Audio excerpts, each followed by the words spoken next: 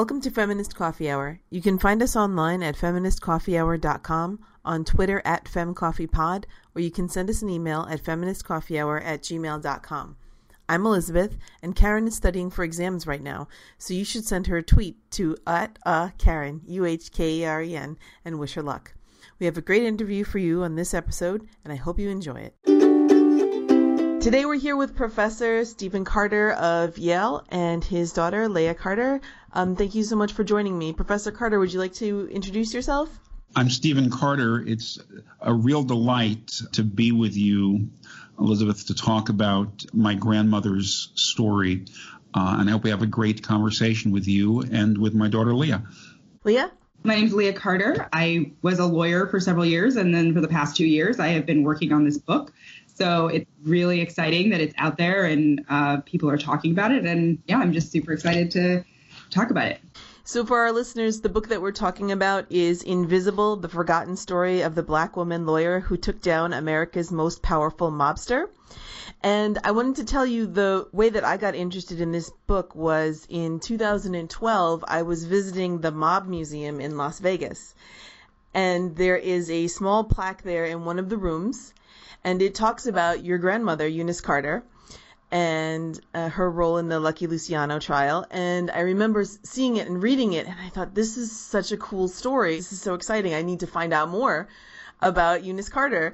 And I went home and I looked on the internet, and there wasn't that much. I think there was one web page somewhere, and that was it. And I would share it for Women's History Month and for Black History Month, but there wasn't a lot more out there. And so when I noticed that this book was coming out, I'd seen some publicity for it. I was very excited to read it. So I was able to get an advance copy from the publisher and read it. And now here we are with this interview. So, Professor Carter, can you tell me how you came to write this book, the decision to choose this subject, or the journey to writing this book? Well, first, I want to go back to something you said a moment ago about how excited you when you heard about this. One of the real delights about having this book published is that for me, Eunice is my grandmother, this formidable woman I never got to know well. She died when I was a teenager and whose story I knew very little about. But as I've shared her story with others, both in the process of working on the book and since the book has come out, one thing that's really moved me, and I think Leah would say the same, is how terribly excited people have been. People seem to be touched by her story. You have to imagine this black woman in the 1930s, the lone prosecutor in an office of 20 who is not a white male, going after organized crime figures. It's a very exciting story, and for me, it was a labor of love. I can't tell you exactly why I started, but the stories had collected in my mind over the years. I heard them mainly from my parents, and after a while, it seemed time to start researching. Fortunately, Leah came on board to be the principal researcher, and this book is our product. When I joined, I decided to come on because I didn't know very much about Eunice. I knew that she was my great-grandmother and she had been a prosecutor in New York in the 30s and had been involved in putting away Lucky Luciano. But that was pretty much it. And I think that when my dad first started working on the book, he started sharing things that he was learning. And it was just fascinating to hear all this stuff that he was learning, not just about Eunice, but her whole family. And I guess, got really thirsty to learn more about it. So being able to just work on it for a while was really exciting. So can you tell us a little bit about the research that you had to do? Was there a lot in your family documents that you had? You had to talk to the city and state of New York about it? My grandmother's own papers were unfortunately lost some years ago. Over the years, a number of historians have come looking, and we've had to tell them we don't have her papers. But we did track down papers in various sources. There are the records of the New York County District Attorney. There were papers that Leah went through, Mary McLeod Bethune's papers, for example, and a number of collections at Howard and elsewhere. There were some people who had memories that we were able to talk to. And then a lot of it was also put together from public records, from court records, from even newspaper and magazine articles. But Leah spent a lot of time in those archives and has some, I think, wonderful stories to tell about it. Where I spent most of my time, as my dad mentioned, Howard has an amazing collection of Eunice's father's letters. Her father's name was William Hunton, and he wrote several times a week to his best friend, Jessie Moreland. Jessie Moreland's papers are kept at Howard, and they include just years of William's letters to him. We don't have Jessie Moreland's letters back to William because those would presumably be in William's possession somewhere. But William's letters to Jessie Moreland are there. And that was really, I think for me, my favorite part of the research, because I got to read through years and years of letters where he was writing almost constantly. And I really felt like I got to know him sort of better than anyone else, actually, in the family. And that was a really cool experience. When I got to his last letter before he died fairly young of tuberculosis. And when I read his last letter, I started crying in the reading room at the library at Howard, which was a little embarrassing, but it was just because I really felt like this was, my great-great-grandfather. Most people don't get to know their great-great-grandfathers, but I felt like he was a relative who I knew who was dying. That was really cool. Another thing, at the Schomburg Center in New York, Eunice's brother, Alpheus, who's also a really interesting figure. He was a communist who went to jail in the 50s for refusing to name names, and he was also a scholar of Victorian literature and just a fascinating character. His papers are at the Schomburg, and I spent a lot of time there looking through his letters and also some of his academic papers. There are also some of those at Howard because he taught at Howard. And as my dad mentioned, I spent a lot of time on Mary McLeod Bethune's papers also, which are kept at the National Archives for Black Women's History, which is housed in Maryland, because Eunice and Mary McLeod Bethune were pretty close. And Eunice was very involved in the National Council of Negro Women, which Bethune founded. I feel like that was the place where I sort of got to know Eunice the best on a personal level, was reading her correspondence in the National Council for Negro Women archives. That sounds like a very special experience that you had, getting to read those papers from your family members. Yeah, it really was. Professor Carter, one of the things in this book is that your great-grandparents were also very accomplished. How much of those stories did you know before writing this book? I knew a little bit, but not very much. And it's true, they were remarkable people. So you had Eunice, the subject of the book, and her younger brother, Alpheus, and they were both, as Leah said, enormously accomplished people. But their parents were these really quite amazing activists given their day. William, the father, who, as Leah said, died young, was a field secretary for the YMCA, which in those days was a globe-straddling organization. And one of his jobs, indeed his principal jobs, was running what was called the colored branches of the YMCA. But in search of that, he traveled not only all over the country, but all over the world. He gave speeches in Tokyo and Switzerland. He had lunch at Buckingham Palace. That's a story his wife loved to tell. And Addie Hunton, Eunice's mother, was also quite the story. She was a considerable activist in her day, and among her many, many different accomplishments was a field secretary for the NAACP, and went into what they used to call the Badlands, places in the South and the border states in the Midwest where the Klan was ascendant, and the local black communities had been completely intimidated. Here, this little woman traveling by herself would go into these communities and give these rousing, fiery speeches to get people's confidence up so that they could be active again on their own behalf. So they're really quite remarkable parents, and there was really quite a bit to, I think, for Eunice and Alpheus to live up to. I think what struck me reading both this book and another book called The Rebellious Life of Mrs. Rosa Parks is that there is a huge history of the civil rights movement before the Montgomery bus boycott. But it doesn't seem to me that there's a lot of that information out there for a general audience. Do you have any other recommendations for people who want to know more about that subject? Well, I'm glad you brought up The Rebellious Life of Miss Rosa Parks because, I actually haven't read it yet, although I have bought it.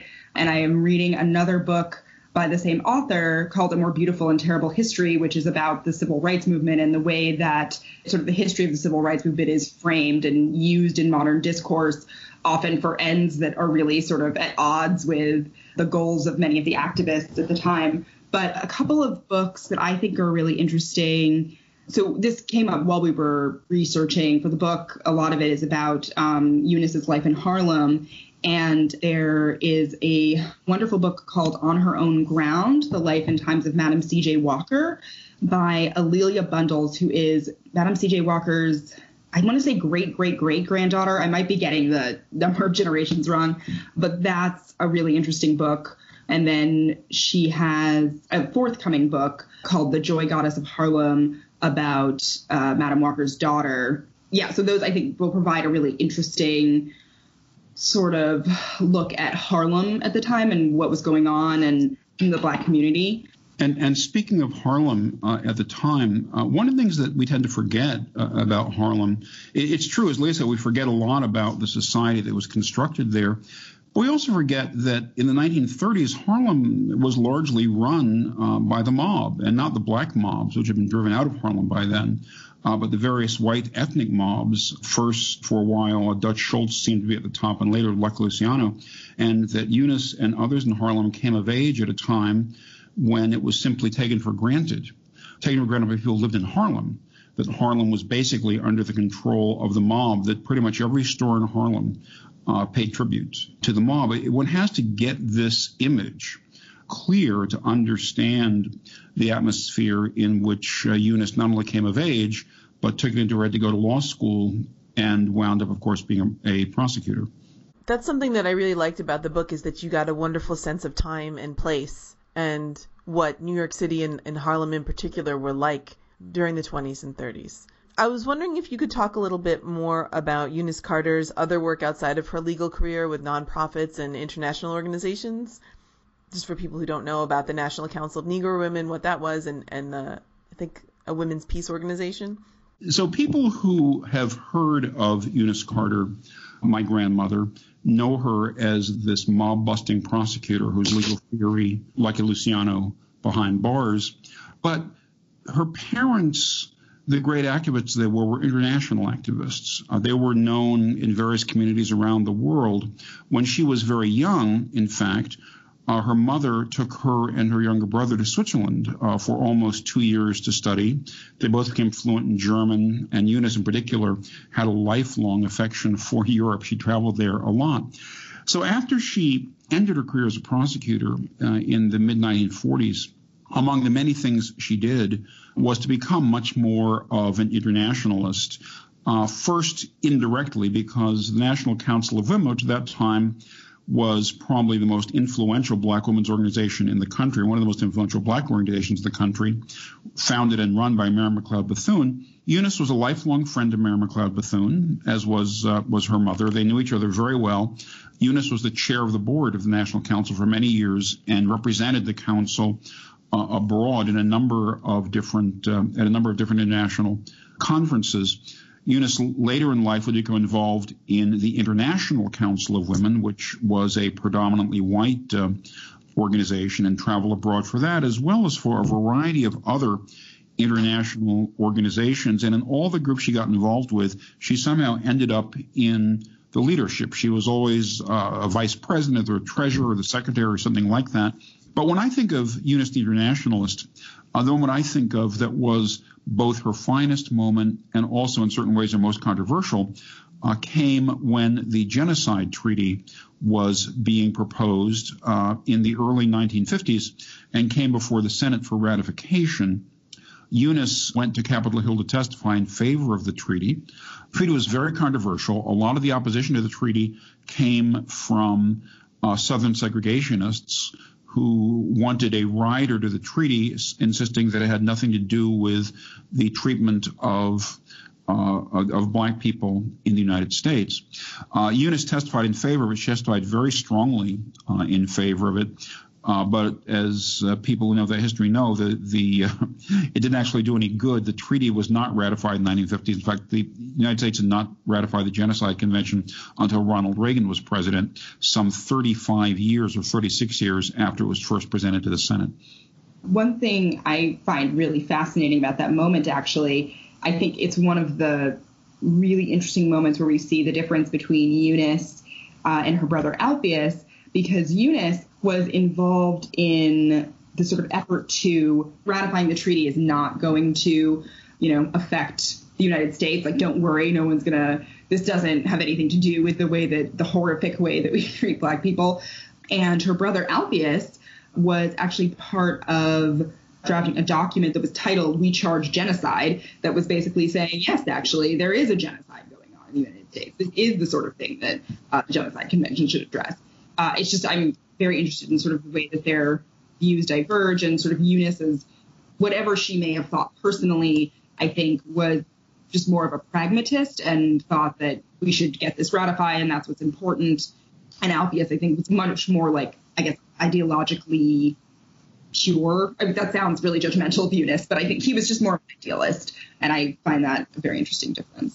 Professor Carter, you mentioned that there was a semi-fictionalized version of your grandmother in Boardwalk Empire. Do you think we'll see your grandmother's story in another format, like a documentary or TV or movie? I don't know. I would certainly hope so. And I'd hope so in the sense that we live at a time when a lot of people, certainly a lot of people I've met on book tour, have a sense of foreboding, a sense of barriers closing in. And I think it's a time when it's really important to expose people to stories from times when the barriers were far greater than they are now, when people achieved really remarkable things. And one of the remarkable things about Eunice that I always think is worthy of mention is that back in the 1930s, she was talking in a serious way about what we now call sexual harassment, for instance, which was not an issue for people back then. But she gave a speech in 1937, I believe it was, in which she talked about men who used their positions to obtain what she called relations of an intimate nature with women.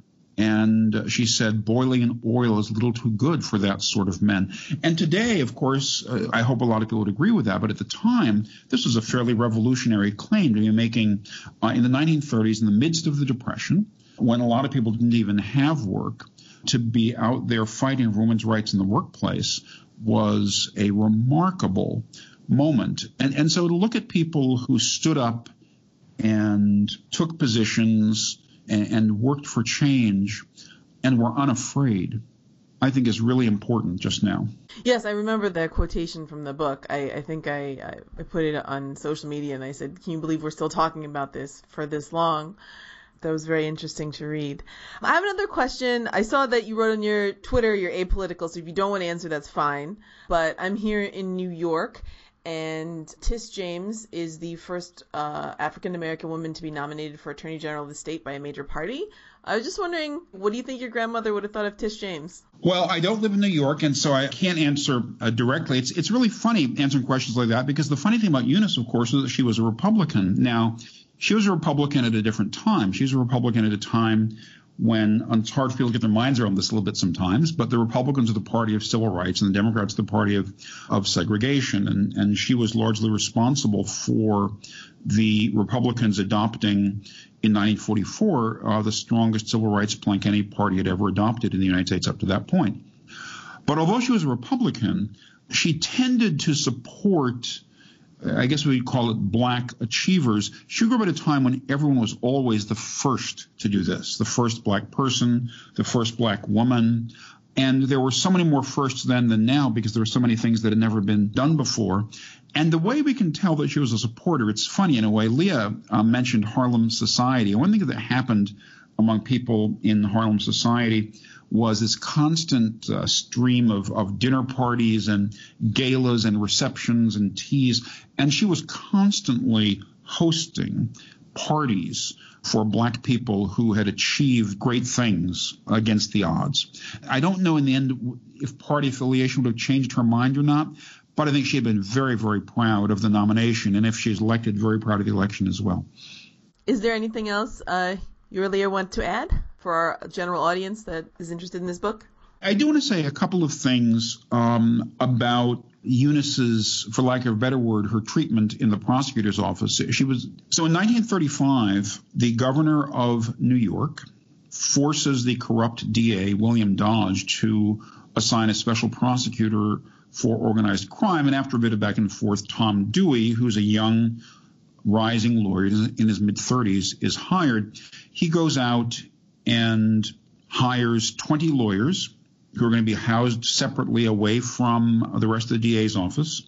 The press immediately labels them the 20 against the underworld, and they're 19 white men and 1 black woman, that is Eunice.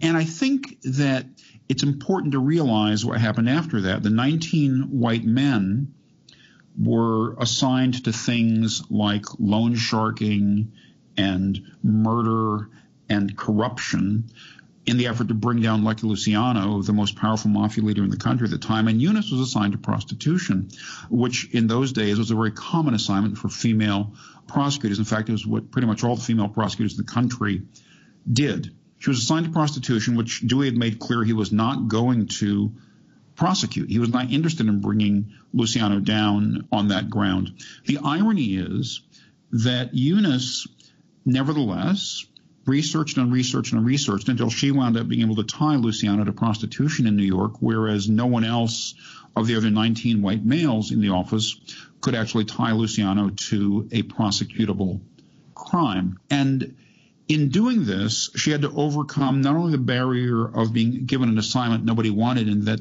her boss didn't take seriously, but the barrier of being stuck down at the end of the hall, furthest from the seat of power, you might say, and the barrier of constantly having her memos go unanswered as she tried again and again and again to interest the office in this. So she's sitting there alone trying to do these things. And it was that fortitude I discussed earlier that really brought her through and made her triumphant. That is, it was her legal theory that was used. It was her evidence that was used. It was the people she'd interviewed who became witnesses against Luciano. And yet, when it came time to try the case itself, Tom Dewey picked 3 white males to assist him in the courtroom and not Eunice. That's also a part of her story and needs to be told. And I think that the fact that Eunice was assigned to sort of the unimportant woman's work and that, became the thing that brought Luciano down is such a cool fact. But the other thing about it that I find really interesting is that in the end, at trial, Luciano was basically brought down on the word of a handful of women and a handful of female sex workers, no less. Like in the 30s, he was, this powerful, untouchable man, and he was brought down by these women who I think most of the time are, not socially powerful, not people who anyone would listen to. But that was what brought him down in the end. A bunch of women no one wanted to listen to. Yeah, it's an amazing story. Yeah, I think that's really cool. And to this day, there's still a small crowd of people who believe Luciano was innocent, that he was framed. And they point to exactly what Leah was talking to. They say, look who the witnesses were against him, that somehow, unless you have some powerful mob figure, obviously a powerful male mob figure testifying, that the testimony just can't be believed. It must have been made up. That's part of the story, why I wanted to read it and why I wanted to have you on the show. And I wanted to thank you so much for your time. Professor Carter, where can people find out more about your work? Well, they can go certainly to my Facebook page, but also there is a webpage through Yale Law School that mentions pretty much everything that I've done as well. Okay, Leah, is there anything you'd like to promote aside from this book? Well, I was going to say if people enjoy sort of the idea, the picture of Harlem and Black society in this book, one of my dad's novels, Palace Council, also takes place in a similar milieu. Yeah. Well, thank you, Leah.